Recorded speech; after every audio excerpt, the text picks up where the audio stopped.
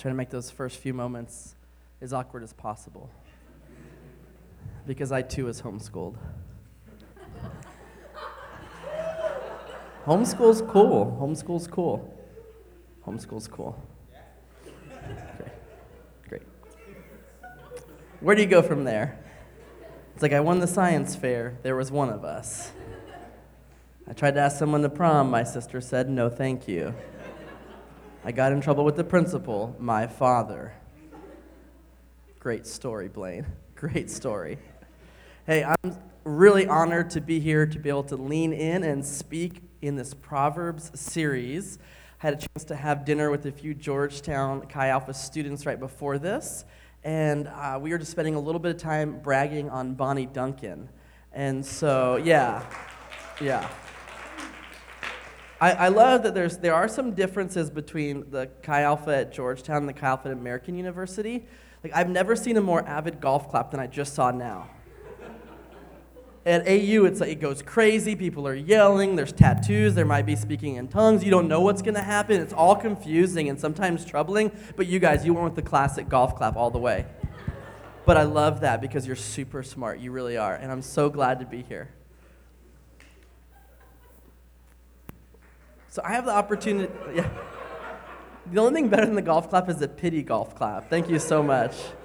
That's why my mom took me out of middle school, but thank you for undoing all the reasons we were homeschooled. You're awesome. I have a privilege of talking about a topic that is both close to my heart and I think important, and I think can sometimes be difficult to talk about in a 24-minute segment, so I'm going to do my best. This is not going to be an entire kind of dissertation on what dating relationships could, can, should look like, or what Proverbs tells us or instructs us about romantic relationships, but I do hope that it provides a little bit of a framework as you and I navigate through life, both on the college campus and afterwards. And so if you're anything like me at all, you're in a situation like this, and somebody gets up and says they're going to talk about dating relationships, and immediately you're either very happy because you're single and you're looking, and you want to see who else is taking notes. You're like, yeah, let's life group together, me and you. Or you're like, no, not another pastor guy talking about dating. I really hope he doesn't go to Proverbs 31. I wish I wouldn't have come tonight. Don't worry, I'm here to make everybody mad. Before we jump into our primary text tonight, which, funny enough, is Proverbs 31, I'd like to spend a moment in prayer if you'd join me.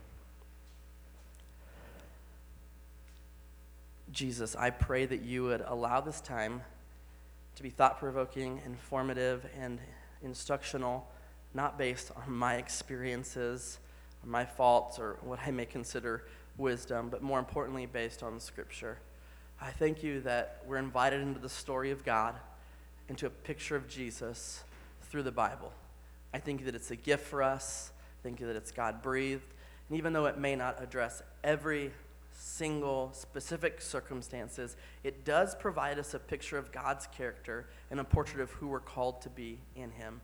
So I pray we'd honor the text tonight, and we thank you because your word is good, and we're grateful to you for it. In your name, amen. By the way, just a quick poll. I'm talking about dating tonight. How many of you are at least intrigued by that? Look around. Look around. That's a moment I just created for you. I'm a magic maker. What can I say? Great. Proverbs 31. Can we read that together? Not actually together, but you can follow along with me. I'm going to start in verse 10. Some of you who grew up in a Sunday school or small group or church culture, or maybe in the Bible Belt, you might be familiar with Proverbs 31. It's often talked about as a portrait of the ideal woman. And so I'm going to read it, and then I'm going to talk about some misconceptions that I have had and that you might have in dealing with this passage, what it means for us, what it doesn't mean for us, and then hopefully we'll get to some practical application. I love a saying of one of my favorite authors is that all theology must work itself out through our hands and our feet. In other words, all theology must be practical because how we think about God influences how we act towards God and towards others. And so Proverbs 31, as I speak over the amazing air conditioner, this is awesome.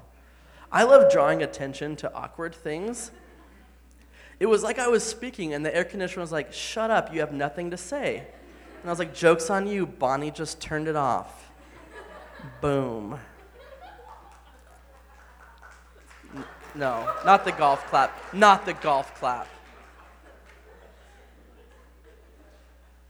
Not the golf clap, Blake. Not the golf clap. Verse 10. A wife of noble character who can find? She is worth far more than rubies. Her husband has full confidence in her and lacks nothing of value. She brings him good, not harm, in all the days of her life. She selects wool and flax and works with eager hands. She is like the merchant ships, bringing her food from afar.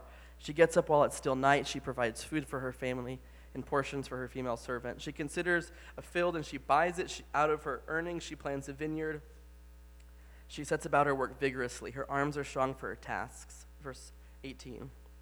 She sees that her trading is profitable, and her lamp does not go out at night. In her hand she holds the distaff and grasps the spindles with her fingers. She opens her arms to the poor, and she extends her hands to the needy. When it snows, she has no fear for her household, for all of them are clothed in scarlet. She makes covering for her bed. She is clothed in fine linen and purple. Her husband is respected at the city gate, where he takes his seat among the elders of the land. Verse 24. She makes linen garments and sells them and supplies the merchants with sashes. She is clothed with strength and dignity. She can laugh at the days to come. She speaks with wisdom, and faithful instruction is on her tongue. She watches over the affairs of her household and does not eat the bread of idleness. Her children arise and call her blessed, her husband also, and he praises her. Many women do noble things, but you surpass them all. Charm is deceptive and beauty is fleeting, but a woman who fears the Lord is to be praised. Honor her for all that her hands have done, and let her works bring her praise at the city gate. How many of you guys are familiar with this passage, have heard of Proverbs 31 before, have read it, have seen it on a t-shirt or part of a women's conference or a Mother's Day sermon? Yeah. Me too. I grew up in the Bible Belt. Sure. I'm not there for a reason. All right. I'm just kidding. I just heard the roll tide. I appreciate that. Appreciate that. Amen. And also to you. I grew up with this being presented, or at least from my perspective, being interpreted as a list of things or as an ideal portrait of what I was to expect or desire within a romantic relationship with a woman. Now, I think that that can get complicated very quickly. I think it can be complicated very quickly because it is a very long list and the expectations are very high. And anytime I think of what I'm to expect, expectations can easily lead to entitlement. I'll put it that way. So I think this passage is somewhat problematic because there's not necessarily like a Proverbs 32 that's talking about like, there's not like a dude list of things, right? So it's like, that's kind of unfair. Like, Ephesians 5 talks about the way that marriage should work, but we see only a picture of this for women. And if you're like me, at times you can be, or at least I'm hesitant at what, I'm hesitant at making sure that I live for Jesus and follow God in such a way that honors the image of God within everyone. And so I think, for me, this passage became a list of things I was to expect, anticipate, or desire in a wife. Not inherently bad, but I think somewhat problematic. I think it's problematic because there are incredible women in Scripture who have advanced the kingdom of God who do not fit that list, Ruth being one of them. This woman is like incredible. She seems perfect. She has an Etsy shop, it says. She's a real estate agent. She wears purple. It speaks of austerity. And the husband's just kind of like there, and he's apart. And you're like, is he a dictator in this relationship? I'm a little nervous. Old Testament's kind of crazy. Like, that's what I'm thinking when I'm reading it. And it's like my job to read these things.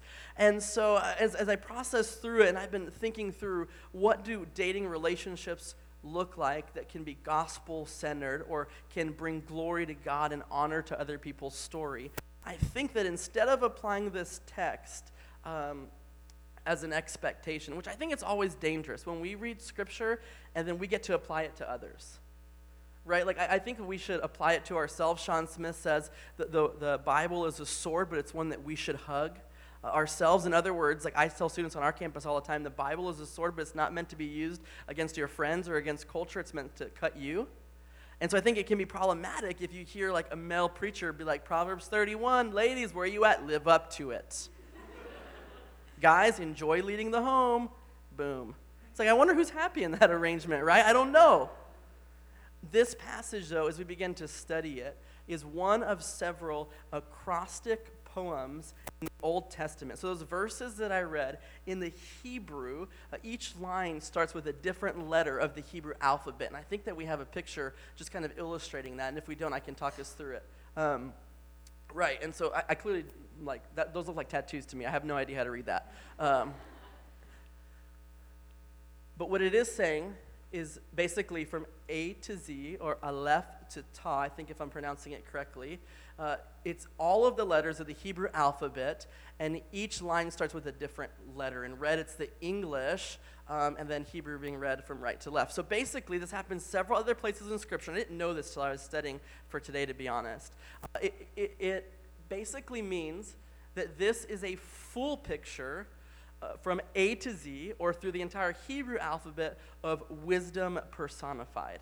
We learn that because it's also at the end of the book, and it mirrors the lessons or the instructions in Proverbs 30. And so for me, I'm learning to realize that this is a beautiful poetic picture and not necessarily a list of commands or expectations, not only for myself as a follower of Jesus, but not in the intention of God. And so what we realize when we read Scripture is that we're reading books, letters, historical artifacts from many different people in different languages and in different literature types. And so because this is poetry and a book of wisdom sayings, it is not saying that you have to do all of those things to be considered an excellent wife. What it is providing is a picture for us of the culmination of the wisdom and directed to the discipleship process for women, and this is what that would appear to be. So do you see why that distinction's important? It's the difference between when we read in the pastoral epistles, Paul writing to a specific church, addressing a specific issue that may have a theological, transcultural undertone, but this is more of an artful display of the character of God in the life of a woman. It's not a prescription or a description of what a woman has to be considered blessed or excellent. So it seems like I'm kind of maybe like parsing out, or it's like this is semantics, but I think it's really important because in order to apply or live out Scripture, we have to first understand what it means and how the original hearers understood it.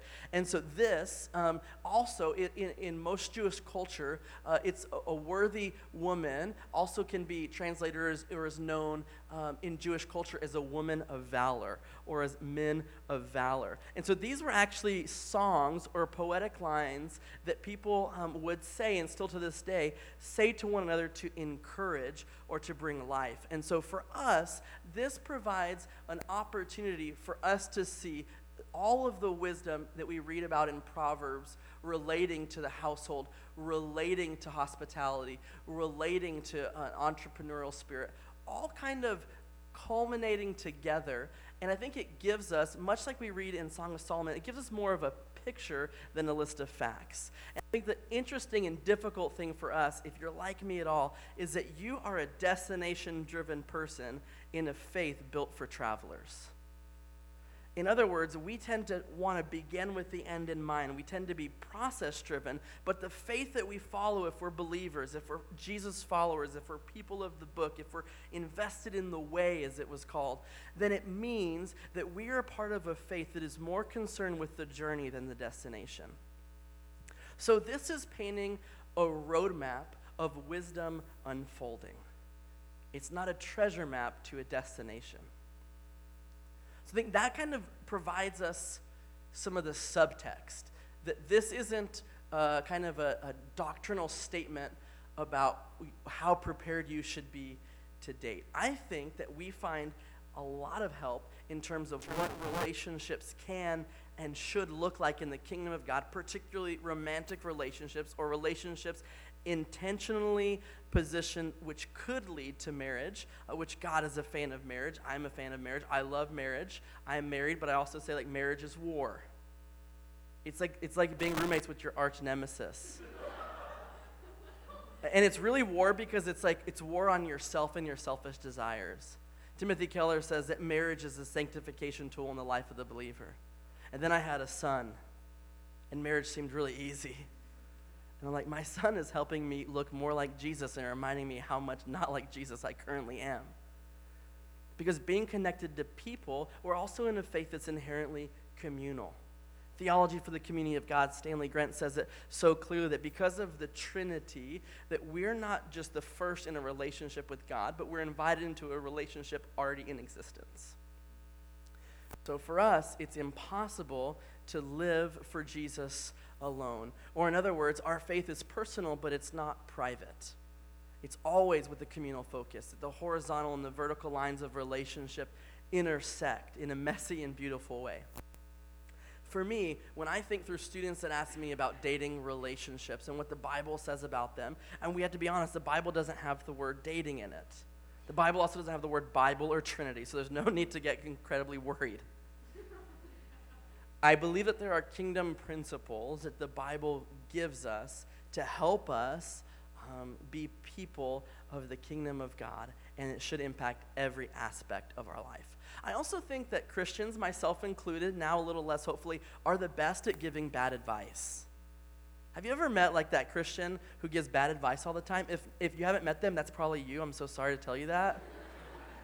Someone's going through a hard time and you're like, God will never give you more than you can handle. He gave his son a cross. Like, let's be very real here. In the Old Testament, he reduced an army to 30 and said, go take on 10,000. No, God will grow your capacity, but Paul says that I must decrease so he must increase. So I think faith is encountering circumstances that we couldn't handle on our own. Romans 8 says that faith is and hope is of the unseen. For who would hope or have faith in what you already see? And so when I process this and think through, I also know like it's easy to say things about Christianity that just aren't true but look good on Twitter or on a bumper sticker. Yeah, if you're from the South, I'll go bumper sticker instead of Twitter. It's like the Bible is life's instruction manual. It's like, man, I get frustrated at IKEA. Are you kidding me? Like my wife and I never talk about divorce except when we're building IKEA furniture. I hope the Bible is nothing like that. There's horse in the meatballs. Anyway. It's still so tasty, but it's true. Okay, there is. I know. I just broke some of you guys' hearts. 1 Peter 5 and Ephesians 5:21, I think provided us a groundwork or a launching pad for what relationships in the kingdom can and look like. And I just wanted to read one verse in 1 Peter 5, verse 5. In the same way, you who are younger, submit yourselves to your elders. So it's talking about authority and relationships and dynamics and the beauty of following, that Christianity is not just about leadership, but it's about following well, about serving. And the next part of the verse is, all of you clothe yourselves with humility toward one another, because God opposes the proud, but shows favor to the humble. I like to pair that verse or understand its context when it comes to relationships of the romantic persuasion with Ephesians 5:21. It paints a picture, instructions for Christian household, maybe you're heading, or the idea of marriage lived out, and or the institution of marriage practically. And it's this: it starts out with submit to one another out of reverence for Christ. In other words, mutual submission for the honor and glory of Christ is an expression of love towards one another. You know this in your relationships with friends. You invest in your friendship sometimes by doing what you like, but most especially by giving up your preferences to love somebody else. These provide us somewhat of an idea of where to begin talking about dating relationships. I get accused on my campus of talking about relationships too much. That I shouldn't give students a peripherals talk. I don't know if you've had that talk yet. I give it to some of our freshmen before they go on retreat. We call it peripherals. I can't even say that word right. Riffs. So it's kind of like you're looking at Jesus, but you got to have him open to see who's beside you running towards him. Yeah, it's corny, but it's real stuff. I tell the girls and guys in Calvary, like, don't be staring at people next to you, but just be looking ahead and make sure it's open. Because some girls in our ministry, like, they're blinders only. Like, I'm dating Jesus. And I'm like, try having a wedding with Jesus. That's going to freak people out. Hope you like being a bridesmaid. That's awesome. Or I talk to guys in our community. They're like, I really want a godly marriage. I'm like, have you ever thought maybe, possibly, about considering to ask one of the girls in Calf out for, I don't know how to say this, coffee? And they're like, oh, no, those are like my sisters, man. So I'm like, you're totally right. The main thing you have in common is Christ. You want a godly marriage, not the way to go. God answered your prayers through Tinder, young man. Wow. That's living out Scripture. I have a friend who says it best.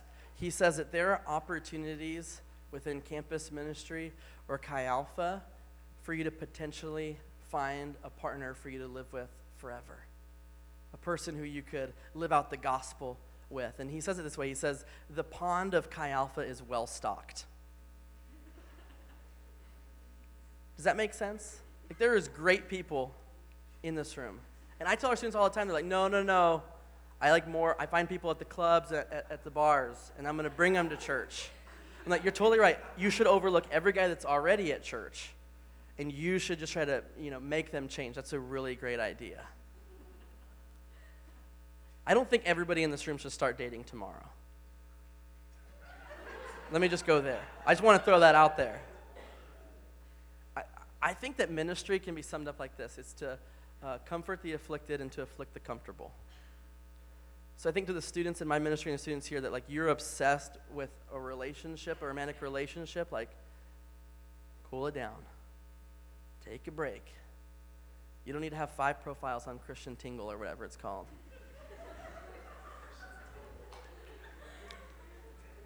But then there are other people, and this is most of my campus, and if they were here, I'd say it because I say it to their face all the time. Who you desire marriage one day? You desire a relationship, but it's either fear or not knowing what to do, and it's stopping you. And I think that those people I want to kind of move and say, like, hey, it's okay to take a risk. It's okay to take a chance. All the guys that I mentor, this is true. It hasn't worked out for all of them, I'll be honest. All the guys that I mentor, I say, hey, if you find yourself attracted to a girl in Chi Alpha, you should probably not just tell all your buddies that, but you could do this radical thing, and you could ask her for coffee. And you could take her on a date. Or if she asks you, you go on a date. And here's what I've been thinking about lately, is that because we're taught to have high standards in dating a relationship, Scripture says that believers aren't to be dating or married with non-believers, and that we should be on parallel tracks. We should be growing together towards Christ in relationships and callings that fit together. And as I think about that picture, and I think about what it means for our students, I realize that because we're told to have high standards, we also probably have too high of expectations, both in preferences and not principles. But we also have too expectations on, like, what the first date should look like. Like, I have guys in our ministry like, I'm going to get a tuxedo. I'm like, wrong. 3 dozen roses. I'm like, this is not an outreach at Georgetown where you're handing out roses. You don't need that many. Or they will have already, like, in their mind, like, want to make sure they could see themselves, like, on family vacations with this person. Sure, you say that. It's cute, but then nobody takes them up on it. And so what I'm saying is, like, I think that we live in a society, in our segment of time in Western American society, where relationships have become economical. Or in other words, relationships has become transactional. I've said this, you've said this. You've dated somebody for a year, you don't get married, you break up. Even if you've been walking in sexual purity, you're like, this has been a waste of time. A waste of money. I could have bought so many more Xbox games. But relationships in the kingdom of God are transformative, not transactional. In other words, it's possible to date somebody for 2 years, for 3 years, for 8 months, for 6 weeks. And if you are trying to glorify God, not that you're living perfectly, if you are striving towards sexual and physical purity, and you're honoring their story, that it can be a success. And it can be a success without a wedding. A breakup can be a success in the kingdom of God. Because I believe that relationships and conversations are inherently spiritual. That you and I are shaped not just by our experiences with God, but our experience with others. That we're walking around in a world of people that are either children of God or people made in the image of God who do not yet know they are children. And so I think for you and I, it's about how can I live my life. The whole Christian faith is how can I live my life so that I long for Jesus more and I look more like him. Mike Godswa, a mentor of mine, says that Jesus loves group projects. In other words, that we tend to try to personalize or individualize our faith, and it was never meant to look like that. When it comes to dating or romantic relationships, I think it's important that if that's a direction that we desire to go, that there is a way to walk through that that is proper. In other words, Ignatius, right? I'm a big fan. I know you guys are too. Great guy. Love him. San Francisco, so good. I just can see him being like, thank you, San Francisco. He never said that, but I can just see that with the robe. Anyway, I'm trailing a little bit. This is great. The service is so late. Wing goes, okay. He says that sin is disordered attachments. That all your desires are disordered attachments. And so I think what it looks like to date well in a gospel-centered biblical context is to order the attachments properly underneath the authority of God. In other words, gospel-centered relationships, friendships, and romantic ones, they put their worth in, receive their worth from, and make sure that worth is related to God alone. In other ways, imagine two people, a man and a woman, who got on a coffee date and who aren't having questions of worth or significance before they sit down. That their identities are not tied into the response of somebody, but they are already recognizing that they're living out of a more abundant love relationship than they could ever cultivate on their own. It's in that moment where getting to know somebody else, encouraging, affirming, and leaning into those stories crossing, if even for a moment, I think God is glorified. I think God is honored. I think that God loves when we take risks. I think that faith is all about risks. I think we don't know the measure of faith that we have until it's put to the test. Maybe it's a difficult season in your life. It's a family issue. For me, it was dealing with mental health issues for the first time. But it was in moments of risk where I really understood what faith meant. That's why the gospel takes root most rapidly and most deeply in places of need. That's why the Bible says that you cannot serve both God and money. It's difficult for rich people to get the kingdom of God. Because it's hard to trust an all-sufficient Christ if we believe that we're self-sufficient. It's in moments of need that the beauty of grace begins to unfold. And I believe that we're all wired in some way or another for relationship with God and with others. One of the ways we say it on our campus is love God, love people, it's going to get messy. A mentor of mine said it like this. He says, we can be so obsessed with the final product, and speaking of creativity, that we don't realize that there is inherent beauty in the process. In other words, we know the promises of God, but we're unwilling to apply ourselves to the process that God has laid out. And the process that he has laid out is people doing life together, Christians stumbling over each other in their own brokenness, trying to worship a God who's so much greater and so much bigger. So for me, dating is both personally formative, but also deeply theological.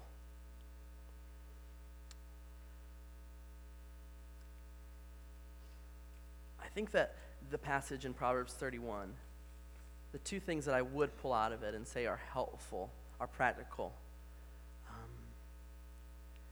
are these, and I'll say them briefly. It talks about finding a spouse or finding a wife, which I think is really helpful because it doesn't happen through passivity. Actually, no spiritual growth or spiritual movement happens through indecision. I talk to folks in our ministry, students, they're like, I'd love to get married one day. I've got the whole wedding planned out. I'm like, it's kind of strange, but cool. That's cool. I miss that in public school, I guess. And so they're talking about it, and I'm like, how many dates have you been on? And they're like, none. And I'm like, how many dates have you turned down? They're like, a ton. I'm like, what's going to connect A and B? And Willard talks about it as vision, intention, and means as a way for growth. And so there has to be a way where our vision is translated to our intentions and then action follows. It's a principle, the kingdom principle of reaping and sowing. I had a friend that said it like this. He says, the grass looks greener on the other side, like in somebody else's marriage, because that's the grass that you water in your thought life. He says, if you want your marriage to look fuller, if you would pay just as much attention to that as you do this other fantasy you have, you'd be living in the fullness. In other words, worship is just the direction of our attention. And it's possible for you and I to worship God well and to invite somebody else into this growth project called transformation. 1 Thessalonians 5:11 gives us the idea that we're to live life without regrets. 1 Corinthians 10:31, we're to make much of God. And we're to invite others to do the same. If I had to sum it up briefly,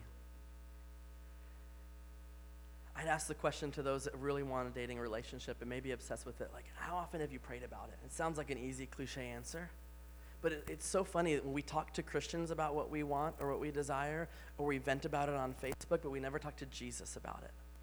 And Matthew 8 tells us that even though God knows what's going on in our hearts, he desires us to be perseverant in communicating with him. He desires us as children to treat him as Father and to bring our needs and our desires. Most of them have been implanted by him that we're still learning how to express. We're to have high standards for who we invest in relationally long term versus low standards. We're to be value driven instead of plan driven. I think that's the hardest thing for students of your caliber, is that through the education system, you're taught to have a plan. And so unfortunately, like the students at AU, you probably, school is teaching you how to do school very well. School is helping you be a student instead of being a formative adult in life after college. So to be value driven instead of plan driven. To have lower expectations about date number 1 through 5. Instead of having unrealistic expectations. To be other-focused instead of me-centered. To focus on Jesus and to focus on somebody else. And to make sure that you have the same foundation, because it's very hard to get to the same destination if you have a different starting point. Ideally, I think that relationships shouldn't be something that we necessarily giggle at or we put a ton of pressure on. But that both men and women in this room, that you feel freedom to get to know and honor somebody else's story. And I think you do that by asking them on a date. That's one way to do it. And I tell my guys and the girls that I mentor, date would be a key word to use. Let's get coffee. And then 30 people are there. You're like, I thought we were getting coffee. It's okay to go on some dates. And I think that until we realize that there's value in small steps, we'll never get to the big end goal. And I have a hard time with that because I love being type A, plan-driven, process-driven systems. But you know what? The kingdom of God and love, person to person, isn't scalable. And we find that out in Philemon when the appeal is being made for the freedom of one slave. And it's not that the Bible is pro-slavery. It's certainly not, because the image of God is in all of us. But the gospel doesn't translate to systemic change by approaching legislation. It's by a heart-to-heart conversation. In other words, the kingdom of God is inherently slow and small, but it's deep and long-lasting. And for me, if I were to do college all over again, of course I would marry my wife. She's amazing. We met each other, and I met Chi Alpha my first week as a freshman at the University of Alabama. That may not be your story. You may not want that to be your story.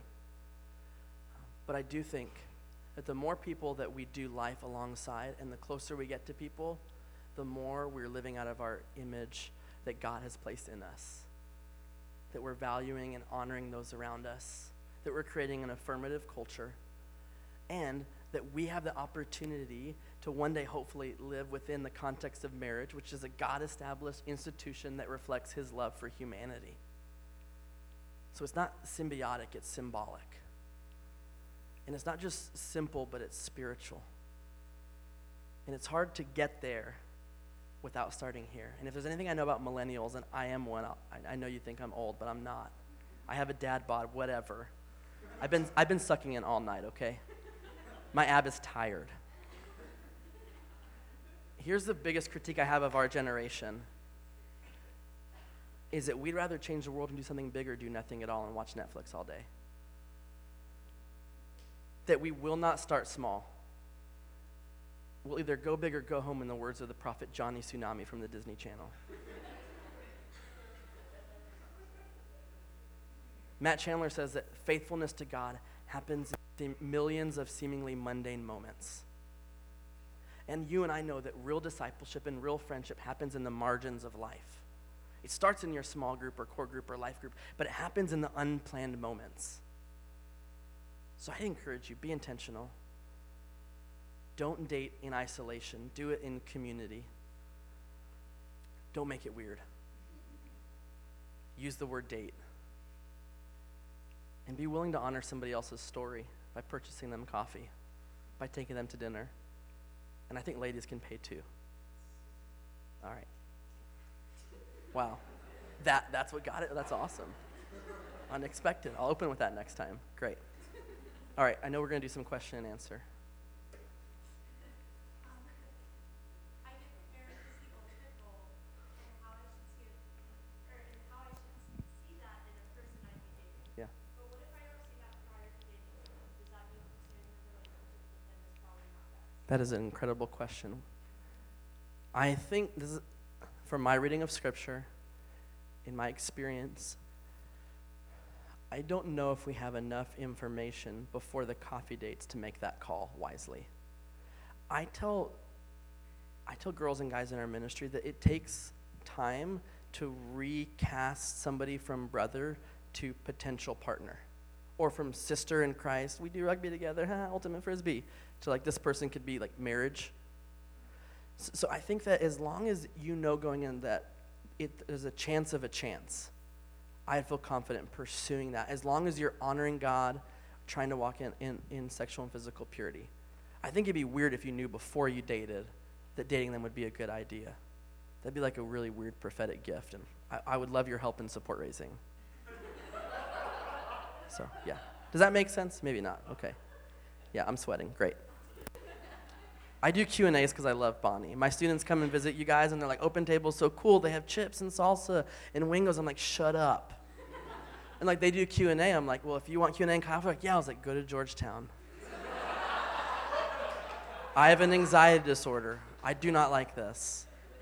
Another question. Do you think that Christian marriages should be totally equal, as in no specific roles for men and women? If so, how do you make sense of Ephesians 5:22 to 23? Yeah, that's a great question. I'll start by saying that the introduction to that Ephesians 5 passage is mutual submission before it's gendered specific submission in that context. So I'll start with that. I'd say that there are Christians whom both I love and care about and live in relationship with who are in two different camps in terms of egalitarian or complementarian. In terms of egalitarian, which would be 50-50, with no assumptions that God created and designed people, men and women, equally, and they don't necessarily have any default design in terms of the home or career. Whereas complementarian would say that there's an opportunity for men to be to leaders, but to be servant leaders, to love their wives like Christ loved the church, and that there's a little bit more of a created equal, but with different giftings. I think, for me, I attempt, because of my reading of Scripture, but also my personality and my experience, I am attempting to live in an egalitarian 50-50 marriage with 50-50 equally shared parenting. I do not think that that's the only way for godly people.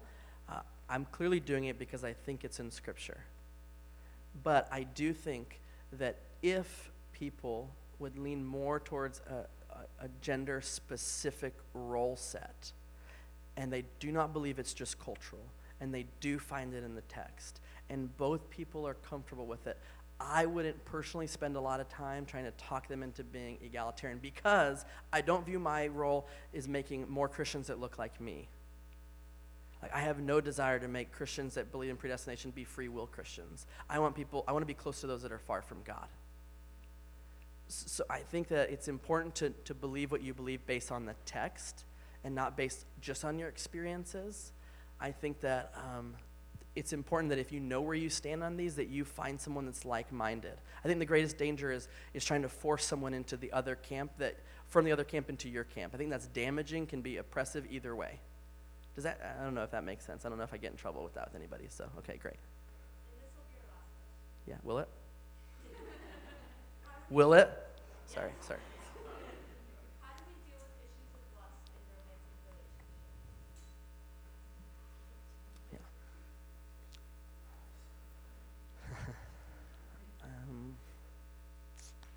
Yeah.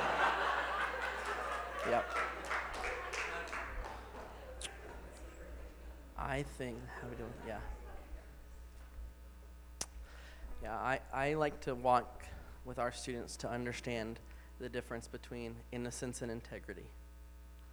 So in our small group leadership interviews, when I'm talking to guys or girls, I ask about their history, of how they've expressed their sexuality or expressed what lust would be. And if someone says, oh, I've never dealt with pornography, I've never dealt with sleeping around on the weekends, my next question is a lovingly, have you ever dated somebody? Because there's a key difference between God-graced innocence and Holy Spirit collaborated integrity. My fear is that girls and guys in our ministry who have had the gift of innocence will step into a relationship and realize that they have not built the muscle of integrity. So I start there with that differentiation. I think I have to, as Jonathan Martin says, I have to have a recognition that life is falling towards grace, so that there will be mistakes, but I think that boundaries are important. I think that the list of things that you set to not do before marriage means the list of things that you get to partake in without guilt after marriage is longer and more full. I think you do it through accountability. And I don't just mean like pity parties where you're talking about boo-boos you made. I'm talking about where you talk with somebody who said, I sinned against God. So I think you expect difficulties. I do think that you walk in forgiveness and repentance when you make a mistake. I also think that there is some theological value, we were talking about this at dinner, for Christians to get married younger. I think there's theological implications, because if you're walking in physical and sexual purity, or you're attempting to, I think that Paul speaks very clearly and pragmatically about marriage being a place where we can express ourselves as sexual beings, and that's appropriate. So I don't think you should get married to just have sex. That's like the weirdest thing to say over a worship bed, right? But I do think that we don't talk about that, but I do think that that's probably why there's a Christian subculture of getting married younger, because it works through the practicalities of that issue, is that we're fallen, but we are created for intimacy, and we are created for sexual intimacy. So I think you have to talk through your boundaries. I think boundaries unexpressed become boundaries broken. I know from my own life experience. I also think that we build guardrails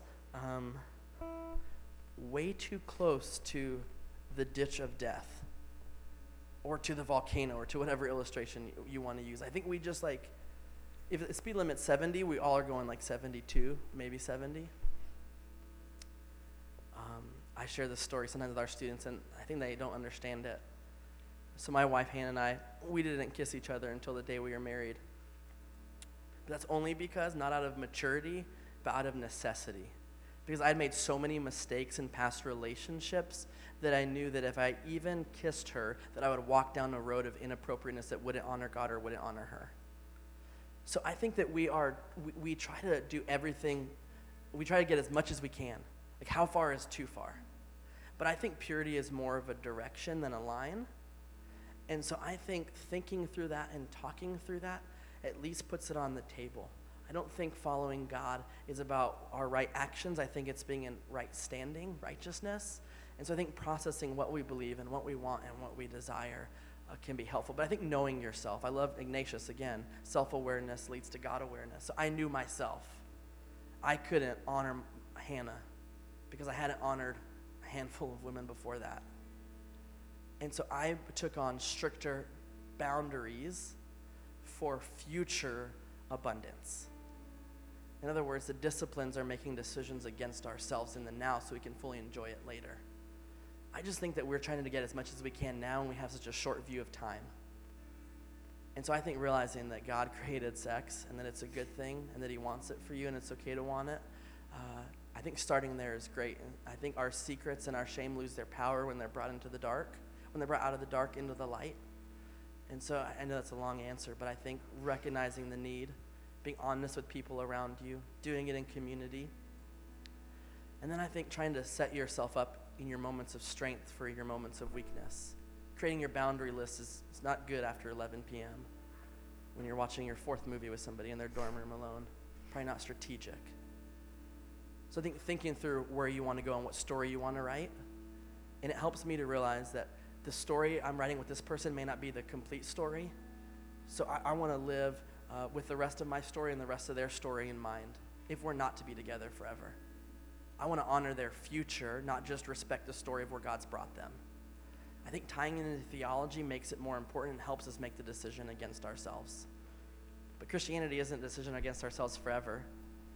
It's a life of abundance and a life of fullness. It just requires patience. So God's not trying to keep stuff from us. He's trying to get stuff to us. I think that's true in this area, and we don't often talk about it like that. Can I pray to close this out? Yeah.